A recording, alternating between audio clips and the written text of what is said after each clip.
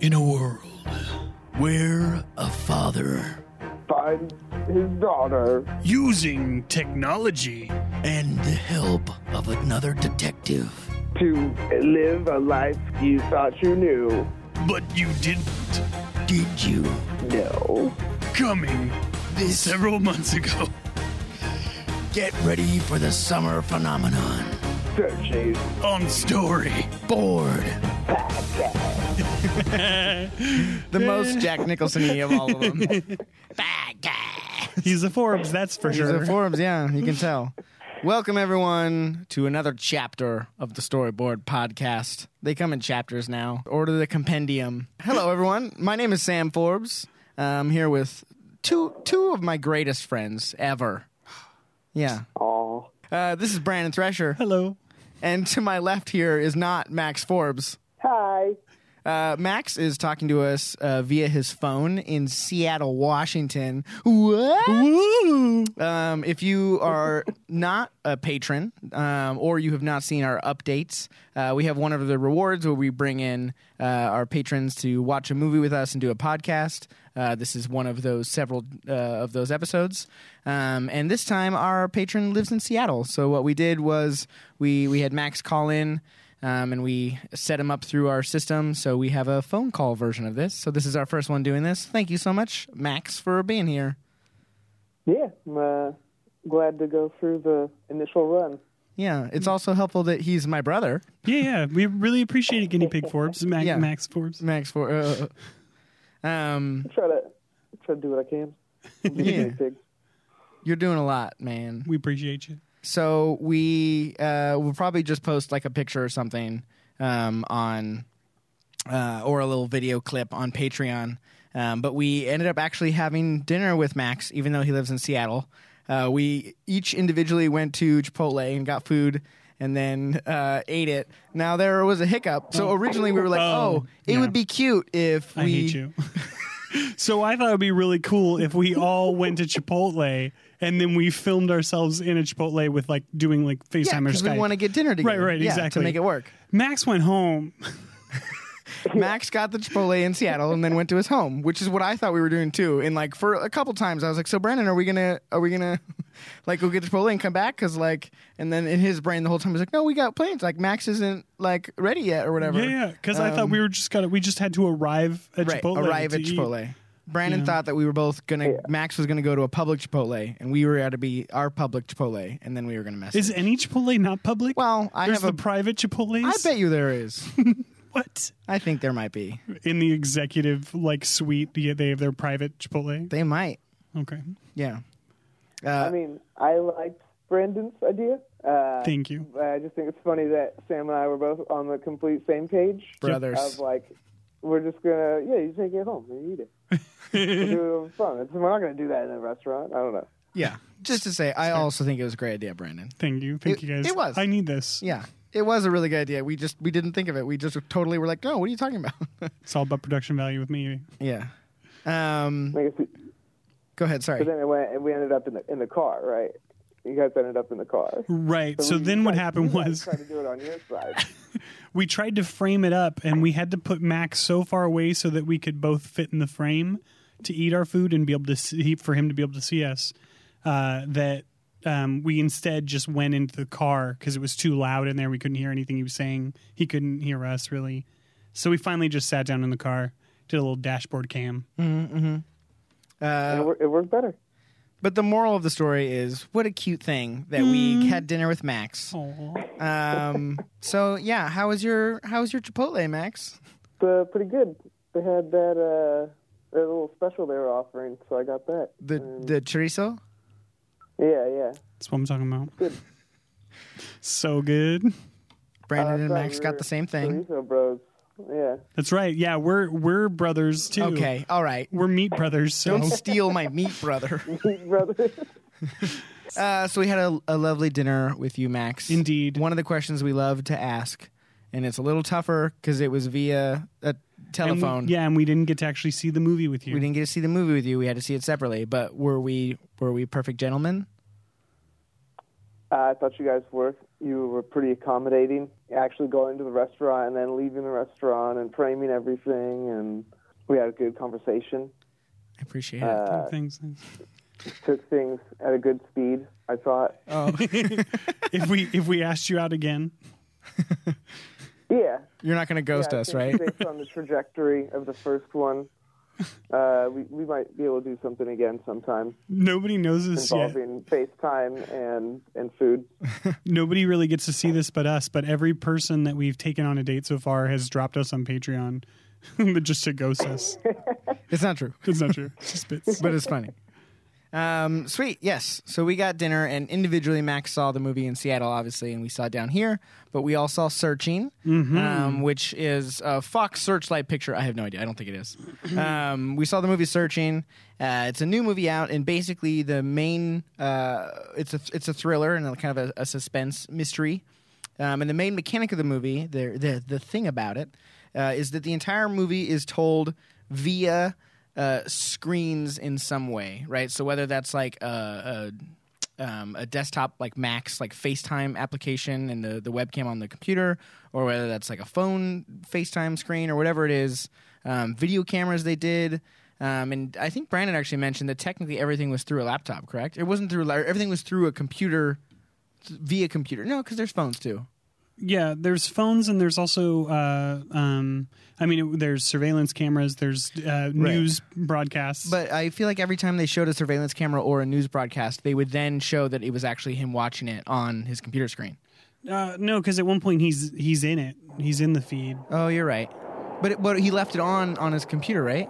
I believe so, but it doesn't really matter. It switches cams. Yeah, I'm 90% sure it switches cams. It's just screens in general, right? Yeah. Because they have one of the security camera in the police station too. Right. Yeah. So you're right. Right. You're right. I just want to say we are going to talk about this movie, and there will be spoilers for the movie Searching.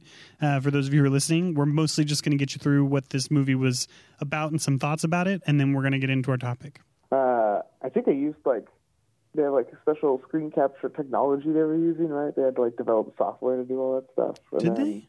But it made me wonder how much of it was compositing and just we'll put it together in post versus actually having stuff happening on a computer screen and capturing that. I don't know. It's interesting because I know Camtasia is a program, for example, that does screen capture, but what they need is far more high definition, right, for where they can use it. But I was going to say that definitely seems like a Brandon question. Do you think that they put a film camera where a computer monitor would be, or do you think they filmed it on a computer monitor? I think they screen captured. Really? Okay, I think they screen captured everything. Gotcha. Yeah, except for security cameras.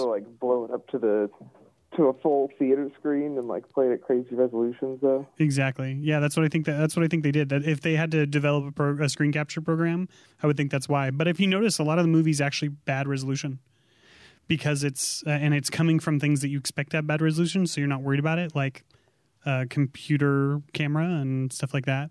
But so this movie is essentially about a father whose 16-year-old daughter goes missing, and he tries to find her, and it's about him.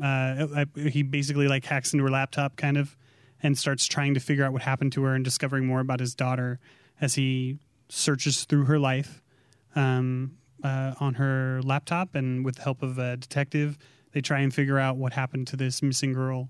Did she run away? Was she hurt? Was she taken? All that kind of thing. So anyway, so they try and figure out what happened to the daughter using a storytelling. I'll call it a gimmick of only the whole story is told through these screens, like Sam said. How'd you feel about the movie, Max? I don't know. I like thrillers, so ultimately I had fun. And the gimmick was interesting. And I guess there's other movies that do this, everything's through screens sort of thing. I don't know. Kind of becoming a genre in some ways. Seems like. Can you think of any other movies to do it? Yeah, I think the producer on that film has produced other films that use that, I guess, gimmick. It was called though. It was the other one was playing off social media, I think. Oh yeah, Unfriended. Yeah. So yeah, I guess there's other movies like this. There's probably going to be more in the future. But since this is the first one I'd seen, I did think it was interesting, like some of the ways that the ways you connect to what's happening on the screen. Mm-hmm. Like on one hand, there's this whole just the like experience of using a computer, which doesn't really tie in the story necessarily, unless you maybe how they might change how they're using the computer or what they're doing on the computer. I don't know. But even beyond that, in ways that are more impactful, I think is like almost like what little you need almost to feel a connection, even if it's just words that are being typed out on a screen and like the pacing of that. There's definitely a few moments in Searching where I was kind of like surprised by how much impact just like that last click of the keyboard. You're kind of like, oh gosh. Yeah. Because there's definitely some emotional moments in that movie. Like it's not just like thrills, like suspense on the edge of your seat. I think there's a good emotional through line there. Yeah. You need to care about the characters for you to worry about them, right? For there to be suspense, you have to like be caring about what happens to them. And I think what they did a really good job of is they like understood storytelling well enough to go, this is what you need. Like, this is the information you need to care. And so they can zoom in on that and have that on a screen to put it at the forefront. It's very like minimalist storytelling.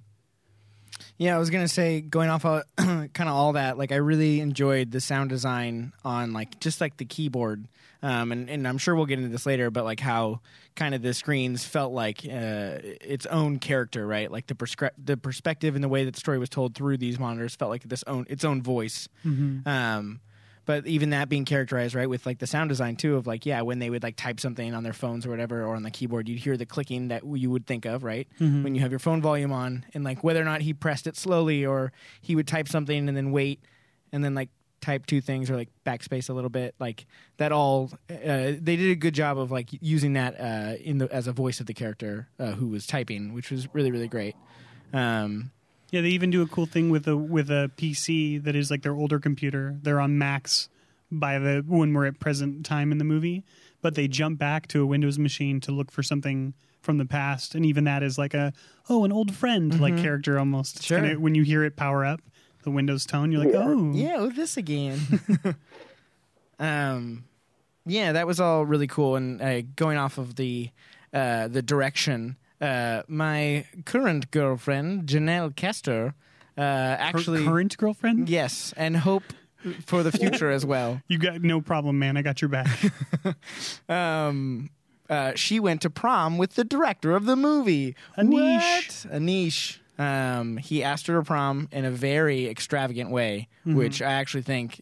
her telling the story of how he asked her to prom was like, oh yeah, he could direct a movie like this where he has to plan out all these crazy steps, right. Exactly. Which is funny. But yeah, they went to prom together, so that's pretty crazy. And he did a great job. He did do a great job. If we had made this movie, I'd have been proud. That's one of the things I keep saying. Yeah. I super agree. And I will say the biggest thing that stood out to me, because I do have some issues, and again, I know we'll get into with the whole screen concept. But I feel you can tell so strongly that they very much thought about how they were going to use these screens in each moment, like what they were going to like say, how they were going to again tell the story from bit to bit, from transition to transition, and how they would make sense on like going to this screen, what you could see in the frame, like all that stuff was so very clearly planned out. And how they gave you information and the way they like zoomed in. Brandon mentioned they like zoomed in on text and stuff like that. Like all of that was so clearly planned out, and ultimately like very well executed. Of like, cool. I really enjoy that they took the time to really plan stuff out, because no one likes like plot holes and like weird stuff where it feels like they didn't really spend enough time in this moment. I would never ever accuse this movie of like, you didn't spend enough time thinking about this. Right. I really think they did, which was great. Well, one kind of keying off of what you were talking about, I think that kind of like the language of using the screen in that way. There's even like it was like when they weren't doing anything too. I think for sure it was like the pacing of it felt like someone using a computer, and then so when there were these pauses, it felt like there was the person using the computer or the audience or whatever was kind of like supposed to be processing something or maybe thinking about something. I thought that was also interesting and like may contribute to some of those impactful moments where it's like something shows up on the screen, or they're using it in a certain way, and then like, I don't know, it's a suspense movie, right? So like using a computer might seem boring, but there's totally these moments where you're kind of like, oh, what? Yeah, pacing becomes really important, and they did a great job with it. I was going to say, yeah, and like from a sort of an acting perspective, but just in general, from a director's perspective, the fact that it did feel character motivated, exactly what you're saying, of like there were these times where they were like taking their time to like type stuff. Both was a way that they needed to pause to show and convey information of how long it stayed on screen or stuff like that to give the audience time. But it was all super character motivated. I super agree with you. And that ultimately is like very, very good directing to make sure that the way you're telling your story is character motivated and not just some gimmick to tell your story or something you need to do it that way. So that's kudos to Anish. For sure. Yeah. Which brings us to our question, right? What we ended up talking about with this is that like this movie is very heavy on its gimmick. It using this gimmick of only using screens is, I mean, that's a huge commitment for this movie, and so using the concept of whether or not to use. Whether or not it's a tool or I keep calling it a gimmick, and I feel like that definitely has negative connotations. I mean, a mechanic, you know what I mean? Yeah, like, but we can call it. But a that's gimmick. ultimately let's call it a mechanic, because what I want to say is it is it a tool or a gimmick? Right. Okay, that's fair. Yeah. And should you use such a thing? Am I asking that question well? Do you want to restate? Sure. I mean, I do think it's interesting. The concept of is it a tool or a gimmick is tough. Because I think any mechanic or anything could lean in a certain way, right? Yeah. So like, I think it's more of kind of going into successful or not. I think when a tool is used unsuccessfully, people start to call it a gimmick because it has this negative connotation, right? So what's the question? What is our question for today's show? I think it's in a specific sense. Was the use of this tool of all screens successful and the right choice for this movie? For searching, but then broader than that, using something so so encompassing as to your whole movie being shown through screens, can that be effective, or is it just worse storytelling? And I think you're kind of getting to something I was thinking about while you guys were talking. It's like Brandon, you were saying tool, gimmick, like mechanic, these terms, and I don't feel like any of those terms. Speaks to like I guess. Sorry, I'm kind of approaching this from multiple angles in my head right now. So like, they use that big mechanic for the whole movie, and I feel like a lot of these screen type movies that we mentioned earlier do. I don't know, I guess, but it seems like when that is used, it is all encompassing. Like Sam was just saying. And I wonder if that's kind of a part of this discussion too. It's like, okay, a tool and a mechanic is something you use where it's appropriate. Gimmick is something you might use to grab attention or prop something up. And then I was mentioning earlier, like, is it like a genre thing? And a genre, I think, does start to speak to an all-encompassing part of a film. I pulled up the definition of gimmick. I think that'll be helpful. It says that as a noun, a trick or device intended to attract attention, publicity, or business. So I will say, based on that definition, 100% it's a gimmick. So then I think you're right. Your original telling of the question was great, Brandon. Was this gimmick successful in telling the story's message?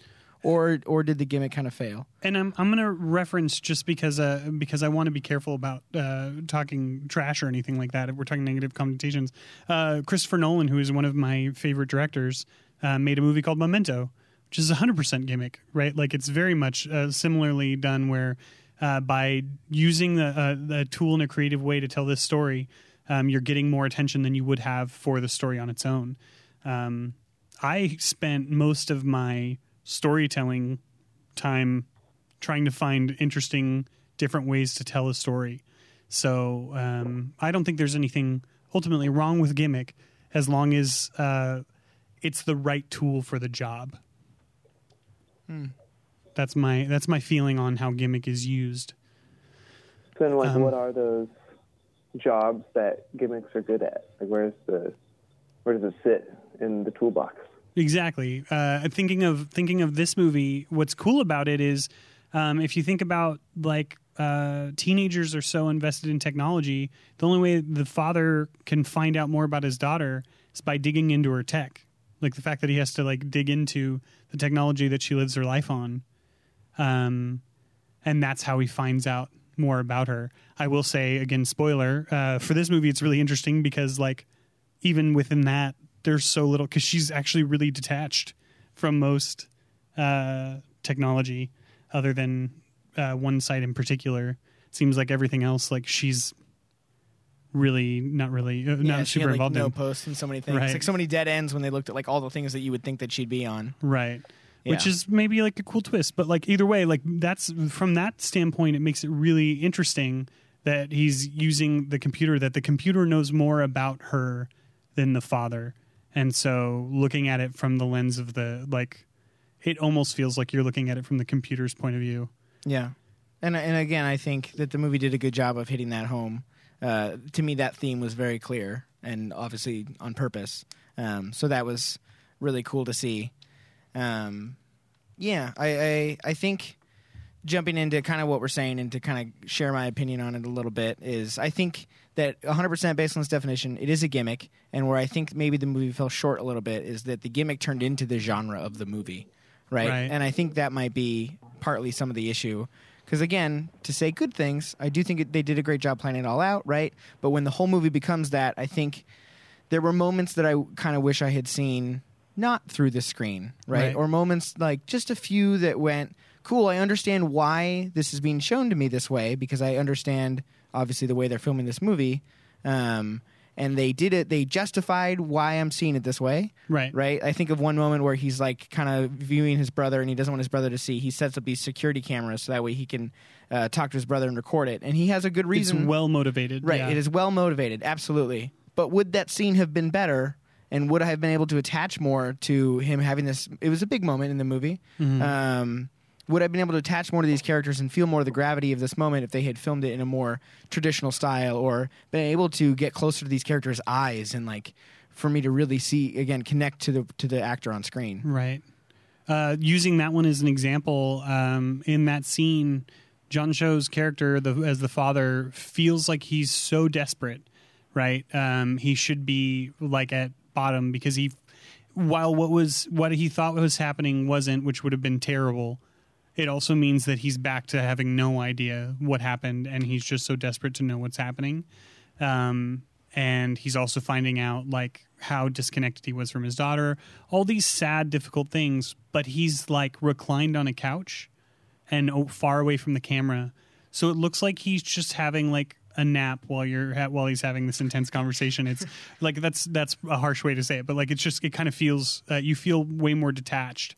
And that's, I think they did for a lot of that scene, they did some really good placement of cameras and figuring out like blocking so that like the brother is in the forefront. Like you get to see him well, for that stuff. But would that have been jarring at all? Like, let's say we took the whole movie, right, just the way it is. And for that scene, we popped out of how he's been presenting everything the whole way through. Would that have been jarring, or would that have still... Would you have been able to do the effective thing you guys thought you might have missed out on? Or is that something you would have had to, like, set up?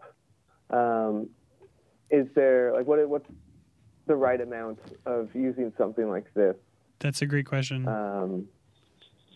Do you have thoughts on that? I definitely do, but I would love to hear yours. I think it's like a climax kind of part of more in a conclusion sense. Right. We're like, okay, this is kind of done. Here's the ending. I feel like that, at least that's the first thing that comes to mind. It's like, sure. I could see that being palatable, and this is a release.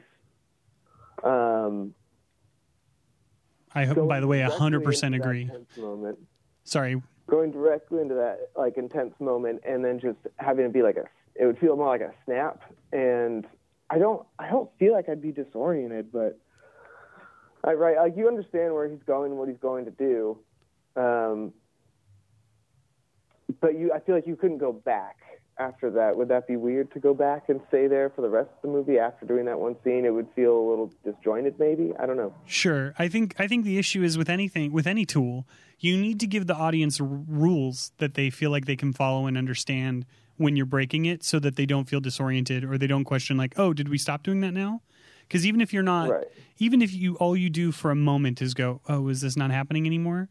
The audience is being disoriented. I will also say, though, as a small side tangent, the fact that you spend the entire movie going, oh, now we're doing this. This is how we're like seeing it. This is how they figured out how to do monitors, is ultimately takes you out of the movie too. So I don't know if the gimmick is super successful in that way, that I'm like, oh, this is how this one is a screen, or oh, this is how they're going to make this one continue, because he's no longer at the laptop. He's going to his brother's house and he's setting up surveillance cameras. That's how they're going to keep it going. And like you guys, I think, correctly stated, like it was well motivated, and like you're kind of with him in the sense of like, I mean, if that's what's going on, especially the way they set up going into that moment, right? You weren't exactly sure what his brother was up to. And this guy's already been going through a lot. So I agree it was well motivated, but at the same time, kind of to your point, I was almost judging that moment of like, oh, okay, this is how they were going to get around it. Right. Like, because they still got to do the gimmick, right? Right. They still got to do that. So how are they going to do it? Yeah, that definitely happened, I think. Exactly. And so if you have rules, right, then the audience goes, oh, cool. So I get that when something like this happens, we pop out. Even musicals, despite what some people think of them, Sam, when the emotion gets so high, go ahead. I don't like them. When the emotion gets so high, I'll use martial arts as an example. I like them. When the emotion gets too high, they break out into song or they break out into fighting. Right? Well, that's a cool idea, to break out into fighting. Right. You want to do that right now? You just like sat up like you were going to fight me. Oh no, Sam's podcast jutsu. So anyway, so if something like that, like you don't go, oh, it's weird that they're singing, because you get it. Like it's a rule that's like repeated and that sort of thing. So if the movie only did it at that one moment, then it wouldn't make sense. But if it popped in and out of it at sometimes, if 70, let's even say 85% of that movie was on screens, would it have lost its appeal? Would it have felt like cop out? Like maybe, like to me, maybe it feels more like, oh, well, we don't want people to think we chickened out of doing all screens because we couldn't find a way to do it. My personal preference is what Max had said. If this whole time he's trying to connect to his daughter, while I think it's really cool to have executed what they did, like I do think it was a strong ending. I think the strongest part of this movie, by the way, is the open. We should come back to that, because the open of this movie was close to on par with Up for me. Let's come back. Yeah, but you're right. But anyway, so for the close, if we broke the gimmick to say like things have resolved, right? I think it's a natural conclusion for the audience to go, oh, good, we don't need to do this anymore. We're now good to go. Yeah. We're like back to real life, which is, I call it real life because we're used to Eye of God perspective as opposed to Eye of, that's what it is. Eye of God, but with like a lowercase, letter I. And then a capital G, obviously. Right, exactly. Yeah. I God. I super agree with what you guys are saying. And I think, again, just to respond really quickly to the, like, you feel like they fail or they cop out, right? I feel like the only reason this is even a part of the conversation is because they marketed us, they told us that they did it all on screens. Right. But if they never did that, right, which is just a small marketing twist, that wouldn't even be in our heads. Right. So, like, the fact that they marketed it as such a heavy gimmick made us treat it like it's this heavy gimmick, as opposed to, look at this interesting way to tell this story. They're using screens. Like, even just that. Like, you're like, okay, they're going to use screens. How much? Right? You don't know. And, like, a good trailer will probably show you just the screen stuff. Right. But you'll think, oh, it must be a lot, right? But then you go into movies with questions that need answering, that you're excited to hear about. So, like, I think that's a small marketing thing that would have helped. And then in which case, if we deem it as just a marketing thing, then we talk about solely the merits of staying in screen the whole time and then being able to go out. And then we go, okay, cool. I agree. It would have been stronger, I think, to pop out at the end and show exactly like you said. I love the idea that, like, now he's able to connect to his daughter and we see them actually connect, not through a screen. Right. Would be great. Yeah. I almost wish that it was reversed. It was like them near a screen. Sure. Right, like Ooh, seeing the same scene but just from the other perspective or something. Right. How easy is it for me to sit on my tower and say this? But like, there's like you know what I mean? there's like an iMac just like off to the side, like kind of Exactly. crying. It's like just kind of there's like water around it. I would have liked to have seen the computer, this laptop that we were looking at for so much of the movie. I just but that's the thing is would I have ever seen this movie if that had not been the gimmick of it? This is ultimately not the kind of movie that I watch, like this kind of drama thriller, unless I hear good things about it or unless somebody recommends it to me. Yeah, I mean I think that's tough. I understand why they marketed it the way they did, but I also think, again, just my quick take was like, it's told through screens. Like, right. Again, you question how much in the trailer probably only would have had screens. So like, I still think that they probably would have gotten away with it. And yeah, I mean, again, putting that word all, everything is through screens makes you go, what, everything? Right. So like, I get it. I totally understand. And again, like Max said earlier, there's like that producer guy that's trying to make this a genre or whatever. If they're really trying to make it a genre, then they probably do need to stay true to this thing. And then maybe they can break the rules later, right? If this is a forefront of this new genre, this new way of telling story, let's keep to the mechanic now. And once the audience understands it for a couple things, now we can break it and have fun. That's a great point, because ultimately, like, they're breaking ground, right? So, like, sometimes if you're taking the hit on being groundbreaking or like busting through boundaries or whatever, it affects precision. You know what I mean? I think they could have told a more precise story without like holding to the gimmick, but they also like just did a movie. They proved that it could be done entirely with screens. Yeah. So that's, I mean, that is no small feat. I do think they proved that. Yeah, absolutely. Yeah, I mean, for sure. I think I enjoyed the journey of the movie more than the destination. I felt like it by the end, the payoff of the story wasn't there for me, but that doesn't mean the mechanics they used, the tools they used to tell that story weren't effective and didn't kind of carry me through. I don't think it was because of how they told the story that it didn't land for me by the end. That's super interesting. I felt the opposite. I felt during the journey I started to get kind of bored. And it was both, and again, just a little bit, but it was both because I am not a huge fan of the genre, and I'm not a huge fan of when all the information swells to this thing and then they hit a dead end and then just nothing.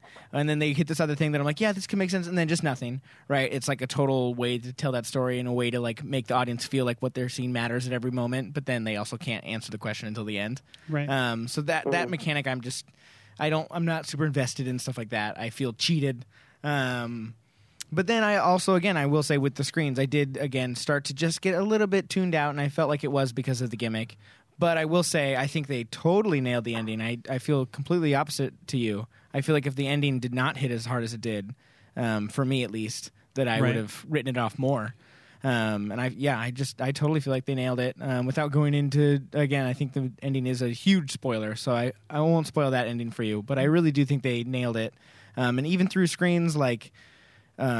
while I would have loved to see their connection more, I will say for having to stay true to their gimmick, right, they did it like a really good way. Great execution. Of the gimmick. Great understanding of storytelling and what you need to get people to feel a payoff, I think. What's interesting is I spent a lot of the movie analyzing it hard, which, to be fair, like that's another thing that like... we analyze movies, and oftentimes if you just watch it for enjoyment, it's a far better movie than analyzing, right? So as I'm analyzing, I'm critiquing all these things. I'm like, this was horrible. Like, this is bad. And then in the end, ultimately, most of that stuff, like, I was like, oh, no, you were just giving breadcrumbs for your story to make sense, and all of it was actually really good. Yeah. I appreciated 99% of the stuff that I had, like, been critiquing in my head previously. But here's another thing about the gimmick. Like, if you asked me for this movie or like what to give this movie story wise, I like the story, but it probably would have been like a 5 or a 6. But because of the gimmick and that sort of thing, I think it lands more like a 7 for me. I would probably give this movie a 7 out of 10. So the gimmick helped it. In response to your guys' 2 comments there, I think that kind of speaks to why I feel the way I do, actually, which is interesting that we kind of came out feeling different ways. Because the dead ends you mentioned, Sam, some of them they were dead ends for him in that moment, but they build this thread, and by the end you kind of go, oh, okay, I see how these things mattered. And the very end, I felt like invalidated some of those things that could have been something. And the reason I enjoyed the journey of it and getting to the end was, I think, maybe why Brandon said his rating went up, because of how they told the story. So to me, that's the journey. And then, I don't know. So I am slightly confused. You're saying that the end was a part of the journey for you? Or you're just... I guess, can we do, like, spoilers? Yeah, go ahead. Go ahead. We're going to... spoilers abound. So if you're still listening, then you might want to turn this off for 3 to 5 minutes. Yeah. You have 3 to 5 minutes to spoil. Go ahead. Spoilers would be that she was the cop and she was planting false evidence and kind of leading him astray, versus things like him. Usually it was the things, and this maybe kind of makes some of those more interesting. Usually it was the ones that he had kind of found and pursued himself, I think, that actually paid off for him in his quest to understand what happened and figure this all out. Such as the chat system his daughter was using.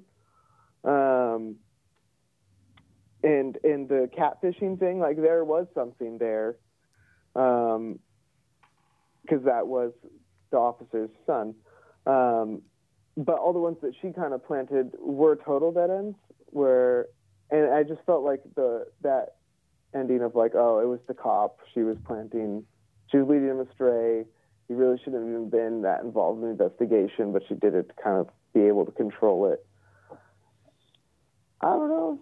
It just felt totally original to me. So I got to the end, I'm like, kind of like, oh, okay, I guess that's what it was. I don't know. I do think there was an interesting bit to her character and who she was, but yeah, it just invalidated some of the things that came before it. It felt like those should never have been a part of the journey. I don't know. I think I get what you're saying. I do disagree in that, like, I feel like there were a lot of breadcrumbs that, like, led to that making sense.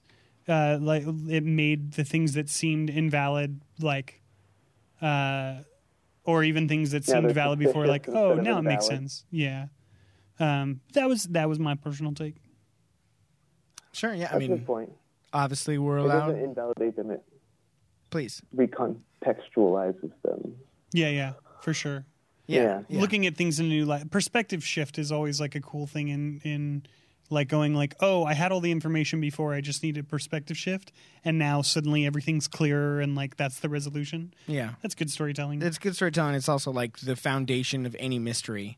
I feel like very often if they don't have information that they then, like, see through a new lens, it's almost not a mystery. Now it's just like an adventure movie, right? Like, thinking about something like Indiana Jones, it's not a mystery, even though he's, like, solving these, like, mysteries. He's not really solving them. He's going to get each piece. It's a scavenger hunt. Right. It's more of a scavenger hunt. Yeah. Which makes it less of a mystery, and more of just an adventure movie.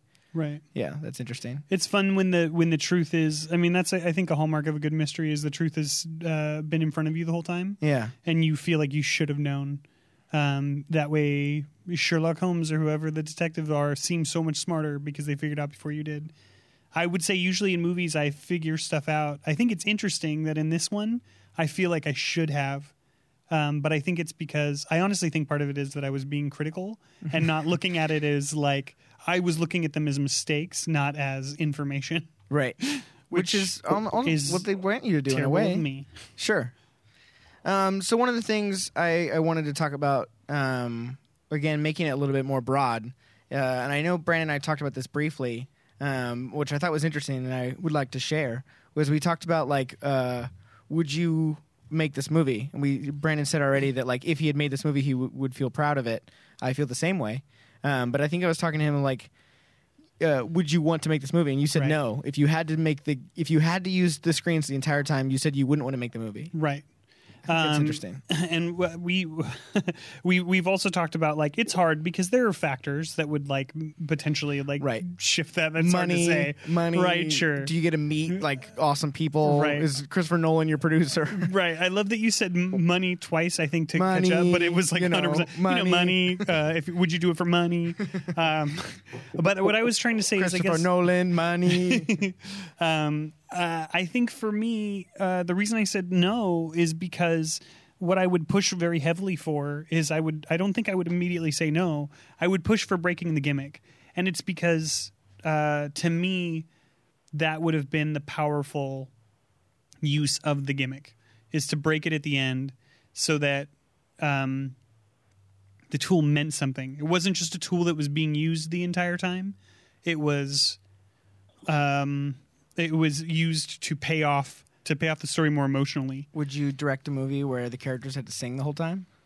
The entire time? The entire time. Here's the thing. If you ask me just would I direct a story where they have to sing the entire time without context? Yeah. I would be leaning towards no, but like Les Mis. Let's see the script. Oh, Right. They don't sing the entire They time. don't sing the whole Les Mis. time? No, they definitely don't. All right. And there's another good example is what's it called? I mean, operas. Sure. I was trying to think of like a Phantom of the Opera. Phantom of the Opera has some speaking parts. Right. So it's not an opera, I've been told. Right. Correct. Yeah. But I'm saying it has some speaking parts. It surprised me the first time I saw it when the parts where they start singing. I'm like, why are they like? It felt so unnatural for them to slip into it because it wasn't an emotional outpouring. But you had to learn the rules of that movie, and that's how that works, or whatever. If characters could only sing, there's an episode of Scrubs, a musical episode of Scrubs that stands out in my brain for some reason, where this lady has some mind thing that makes her only see people singing. And I don't remember if there's talking in it, but like if there's a good justification and I can pay it off somehow. If your question, then I would say, can I break that rule under any circumstance? Right. Is there No. any possible circumstance they have to sing the entire time? They have to sing the entire time. Then I would probably lean more towards no, Right. because it's hard because restriction breeds creativity. I think somebody said that was like Jim Carrey said that. Yeah. Yeah. But I don't know who it was. But that's been around for forever. Yeah. Sure. But Yeah. my point is that's ultimately what we love about our storyboard show, right? Like we start with this box that we have to sit in because that gives you more information than a blank page. And then even though you're stuck within some kind of bounds, it gives you a launching off point. And that's great. So being told that your gimmick is that you can only use screens or you can only use people singing, I think is still a fun launching off point. I think what happens is when you create the story by the end, you look at what you have and you find the best way to tell the story you're now telling. And if that requires breaking the gimmick of only singing, I would fight very hard to have that broken. Yeah. There is also such a thing as producer's cuts, right? Like where they're like, cool, we're just going to end with the footage you got here. Sure. You know, someone else is paying for the movie. And at some point, that's what's hard about those situations. I would have, how cool, I mean, I doubt we could have, but how cool would it have been to have Anish be the fourth on this podcast? That would be amazing. Janelle, where are you? Hook it up. Hook it up, girl. Come on. Come on, Sam's current girlfriend. And hope for the future. I was going to say, I think what you're saying is super valid, and I'm kind of obviously leaning the same way. Again, without money or Christopher Nolan being the factors. And I think what you're touching on for me is where's the box, right? With Storyboard, it's the box at the beginning, which is a launching off point. Correct. But then we get to tell the story the best way we can with these things, as opposed to someone saying, tell a story about a father and a daughter, but it has to end like this. And you're Right. like, what? Well, what if when I discover this story, like it's this, like especially the ending, like feels like such a huge constraint. Sure. Of like shaping the way that you would tell the story. So I think the constraint being at the beginning as opposed to like an ending thing feels different. Here's another argument, though. If you were to reverse engineer the ending that you're stuck with, True. how do you tell that story best so that it makes sense that you never leave the screens? You're right. Like you said earlier, I think they did a great job of never leaving screens. Like it was a good ending for never leaving screens. But if I felt like we could have and wanted to, then maybe it wasn't perfect. I mean, maybe there wasn't another way to do it. I don't know what it was. No, sure. I mean, that's interesting because then, because my brain just jumped to like, what if it was like a Tron movie, like a new Tron movie where the characters outside of the Tron and outside of screens in some way, like a video game screen, are like desperate and for love and like don't have anything, but in the Tron screen they like are able to like find each other and be in love or whatever. So like then I don't know, maybe they get back out of Tron and then things are bad again, or they decide, oh no, I would love to stay in Tron, and then they go back in Tron and we end on the screen of the Tron. Have you seen Tron? I know that Tron does not shown through screens, but I mean, it's a video game, right? They get sucked into this game. Sure, but you also just talked about jumping in and out of the computer. Yes, right. So to me, I couldn't stay on screens. Right, but that's exactly what I'm saying is, you're right. If you do reverse engineer it from the back end, you can still tell the story and end the right way and reverse engineer it that way. I'm agreeing with you. So then I guess what we're coming to is it's not the beginning or the end. It's when someone says everything has to be this. It's these absolutes that are probably the issue then. I think it depends on the situation. I think any absolute is bad. Absolute is bad. Right. I mean, truly, like leaving no room for any other thoughts or creativity. Like that is hard lines as opposed to guidelines. Boom. Yeah, sure. Love it. So like guidelines are great. Hard lines can be a great way to come up with ideas and launching point, but makes it very difficult sometimes to finish things. And I don't think there's every circumstance it would have been a problem. I think this circumstance, to me, it was, because I so badly wanted to leave those screens because I felt a loss of connection. You know, I felt an absence that when we talked about the beginning before, I feel like the beginning did a great job of setting something up, but all it had to do was make you feel certain things and give you enough exposition to be able to jump into the story. It didn't have to carry the whole story. And I thought it excelled. It was so good. It was really good. They did this thing where they kind of went through their story from the time the little girl was very little and with the mother and the father, and kind of showed what their life was like through memories on the computer screen, first day of school pictures, stuff like that. Really super well done montage of things.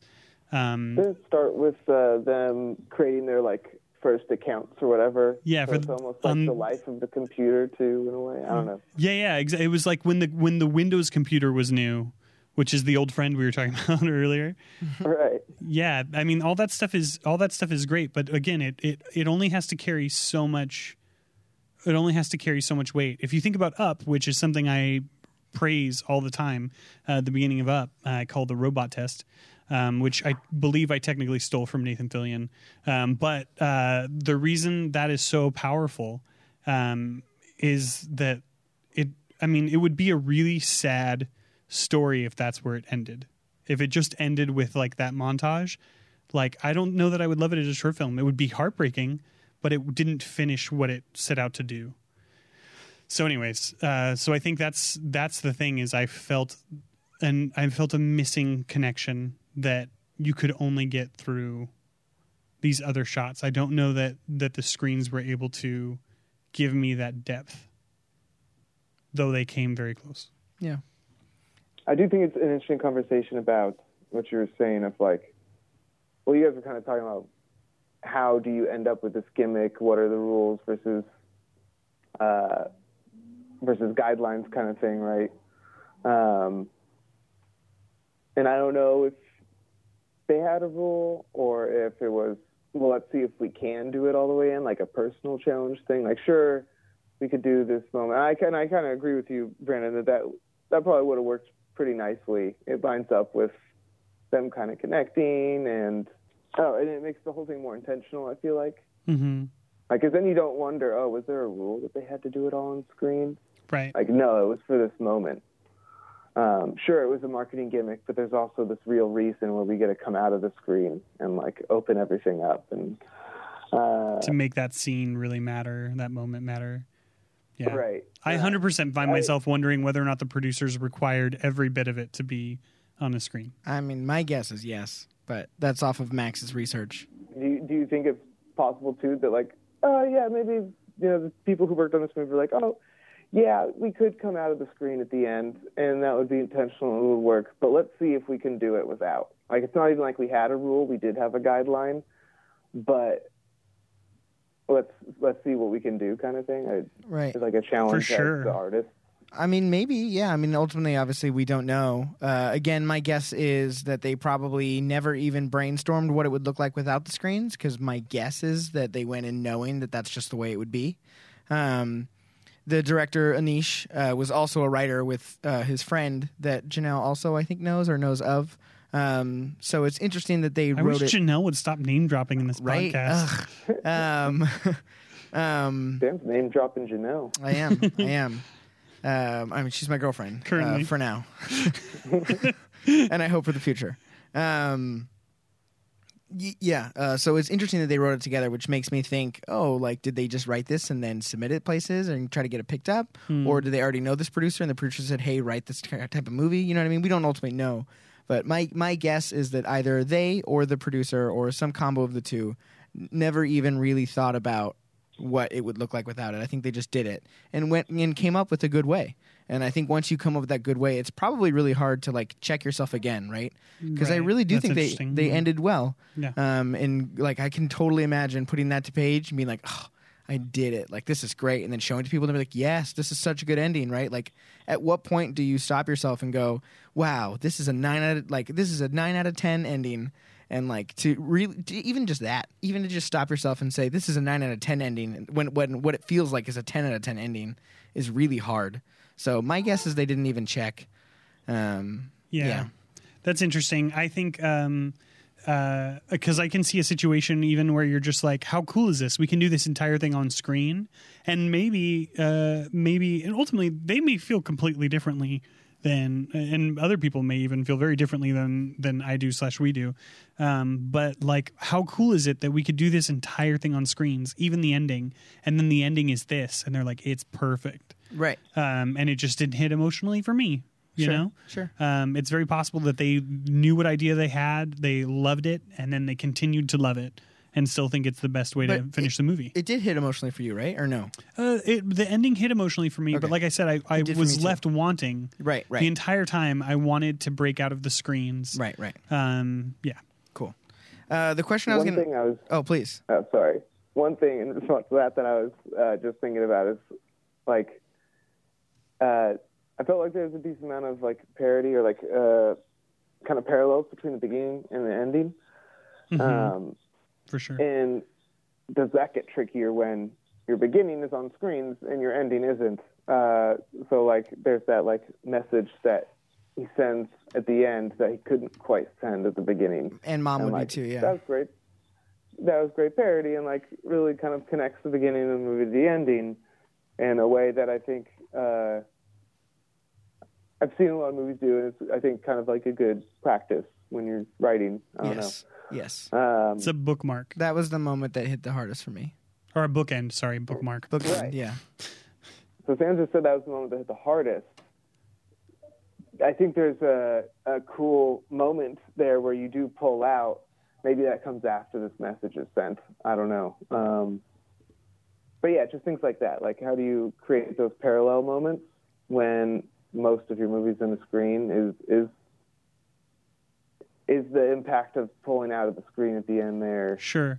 What do you think would happen? How do you guys feel about what if he had said that to her face? Sure, it might have been. Wouldn't that moment have Right. been powerful if like he went to say something to her and then decided to say, I'm really proud of you. And then Right. we see him hesitate for a second. And then he says, your mom would have been too.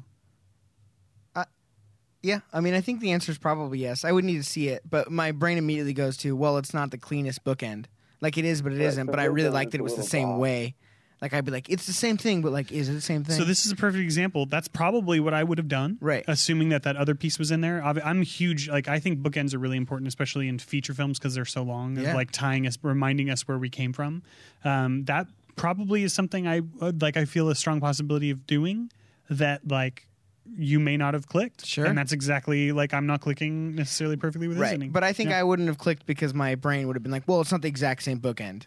I would have been the judgy, stupid, critical part that we're talking about where like I'd have been like, well, the writing, I mean, they could have probably done it cleaner in some other way or something. Or maybe he texted to her and then she's like right next to him or something like that. And then we get to see her react. Or I don't know what it is. Or she receives the text and then we see her eyes. You know what I mean? So we still get to connect to her. I don't know. Some version of it. But I like... Oh, yeah. Seeing her response to how she felt about that would have been a pretty cool thing. Even though supposedly it's his story. But that's a conversation for another day. Sure. I wanted to ask you something as we're starting to wrap up, Max. Is applying this kind of concept of the gimmick to you. For those that don't know, again, Max Forbes is my brother, as we talked about earlier. And he moved to Seattle because he is a game designer. So he works for EA Games up in Seattle, which is so cool. So proud of him. And Mom would be too. Would be? Did something happen to your mom, Sam? And so basically I wanted to ask... She would be if I didn't leave. You know? Yeah. She never forgave you. I wanted to ask if you, again, ignoring money and Christopher Nolan...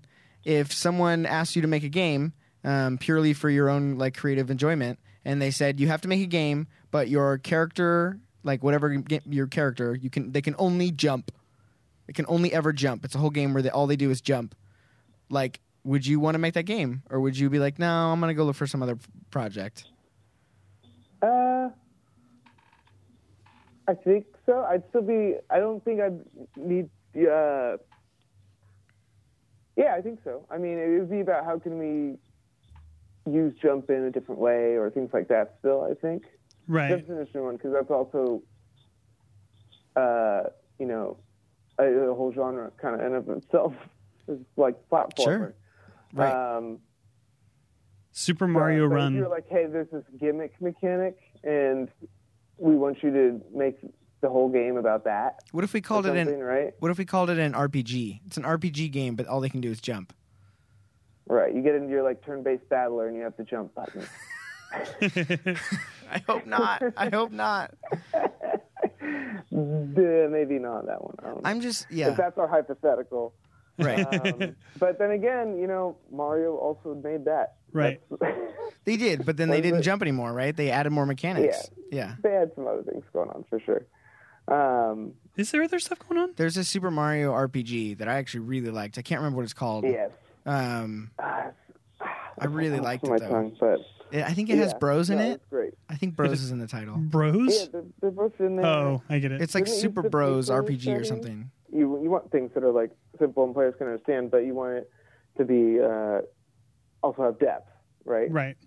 And I think going back now to the movie, I think they used their gimmick with depth. That whole, up opening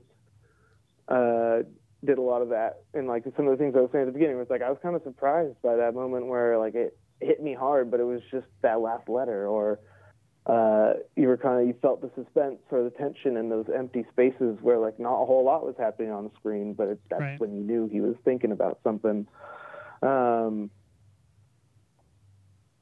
So I think depth is important when you're talking about stuff like that.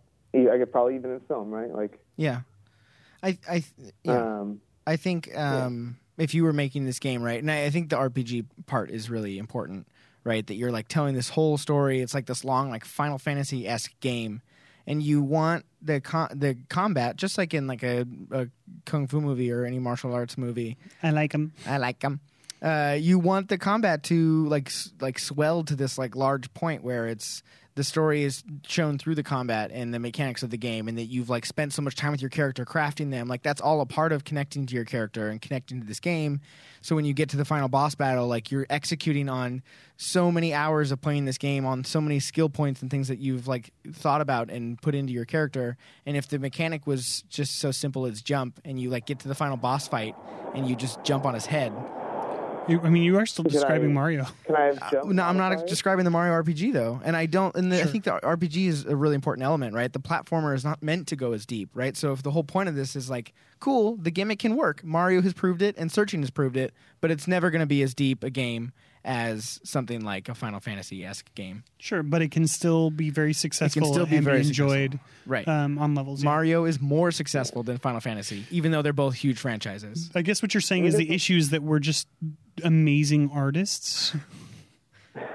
There's a whole lot of timing, and I think even Mario finds ways to make that interesting. Right.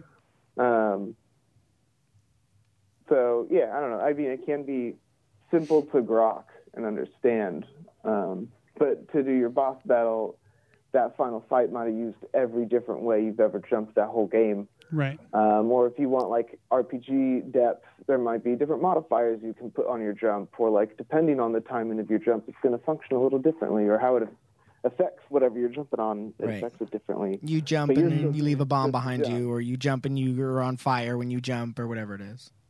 Right. Or, like, you can bounce more, so now you can do combo jumps better. Dude, I want you to make this game. But maybe bounce doesn't jump, and that's a different thing. The director comes in and says, I didn't say bouncing was allowed. I mean, right. Sure.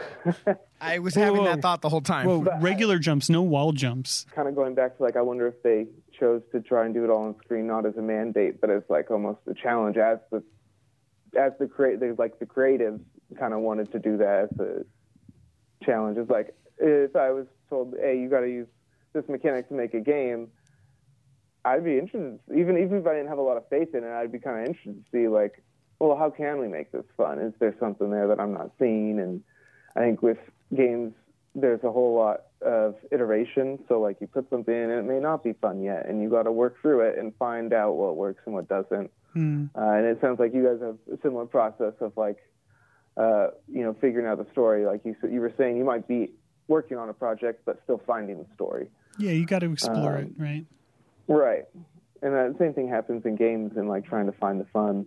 So I think that would intrigue me, even if I didn't necessarily have a faith in it initially, to answer your question. I think I just thought of a really interesting example is our Maze Storyboard, the show, not the podcast, with Alex Foster. The original idea that we started talking about was actually shooting this road trip movie completely on an iPhone.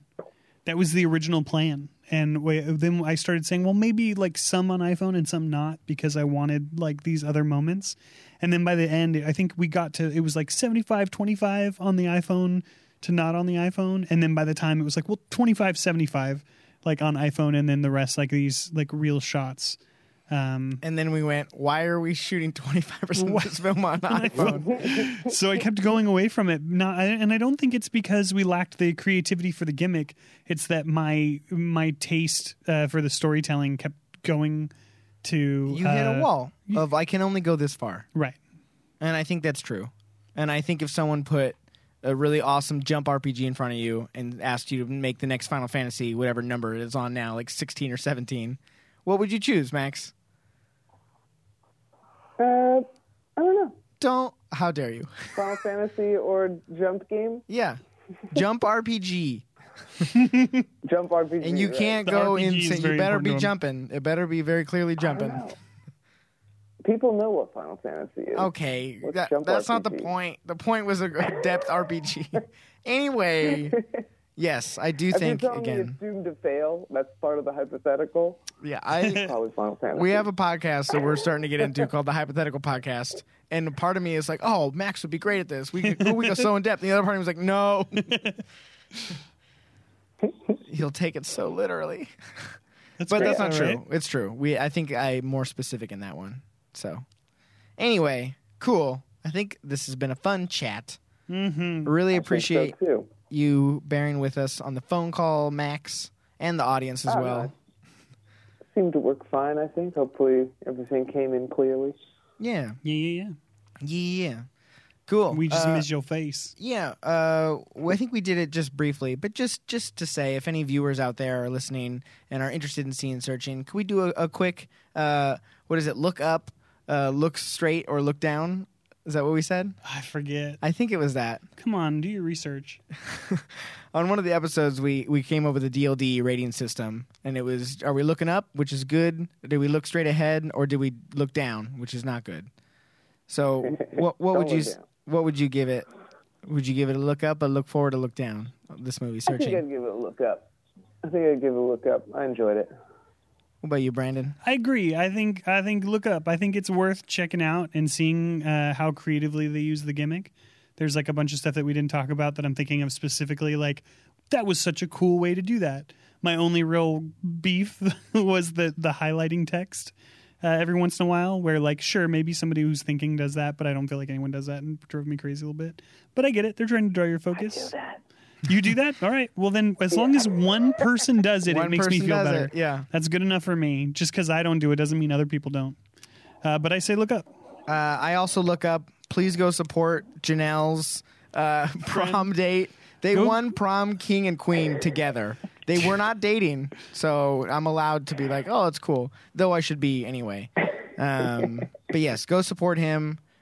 He's great. I've heard them talk every once in a while, though I have not personally chatted with Anish. He's too famous for me. He seems like a very lovely guy, super nice, super warm and friendly. So support him. He's clearly smart. The movie was well plotted out. I'm a look up. On the off chance that you're listening, Anish, come on the podcast sometime. Come over and meet us. We would love to. Because here's the thing. I think you'll say yes if you've listened to this entire podcast to get to this point. Yeah. If he listened the whole time, then he's someone that would come. Is that what you're saying? I think so. Yeah. I would think so. Yeah. Also, we just love to talk to you. Love to learn from you. Yeah. Cool. Thank you very much, everyone. Thank you again, Max. Yeah. Thanks for having me, guys. So long. Farewell. Bye. This has been a Don't Look Down production. Join the conversation on Twitter, Facebook, and Instagram at DLD Storyboard. Also, support us at patreon.com/Don't Look Down Productions.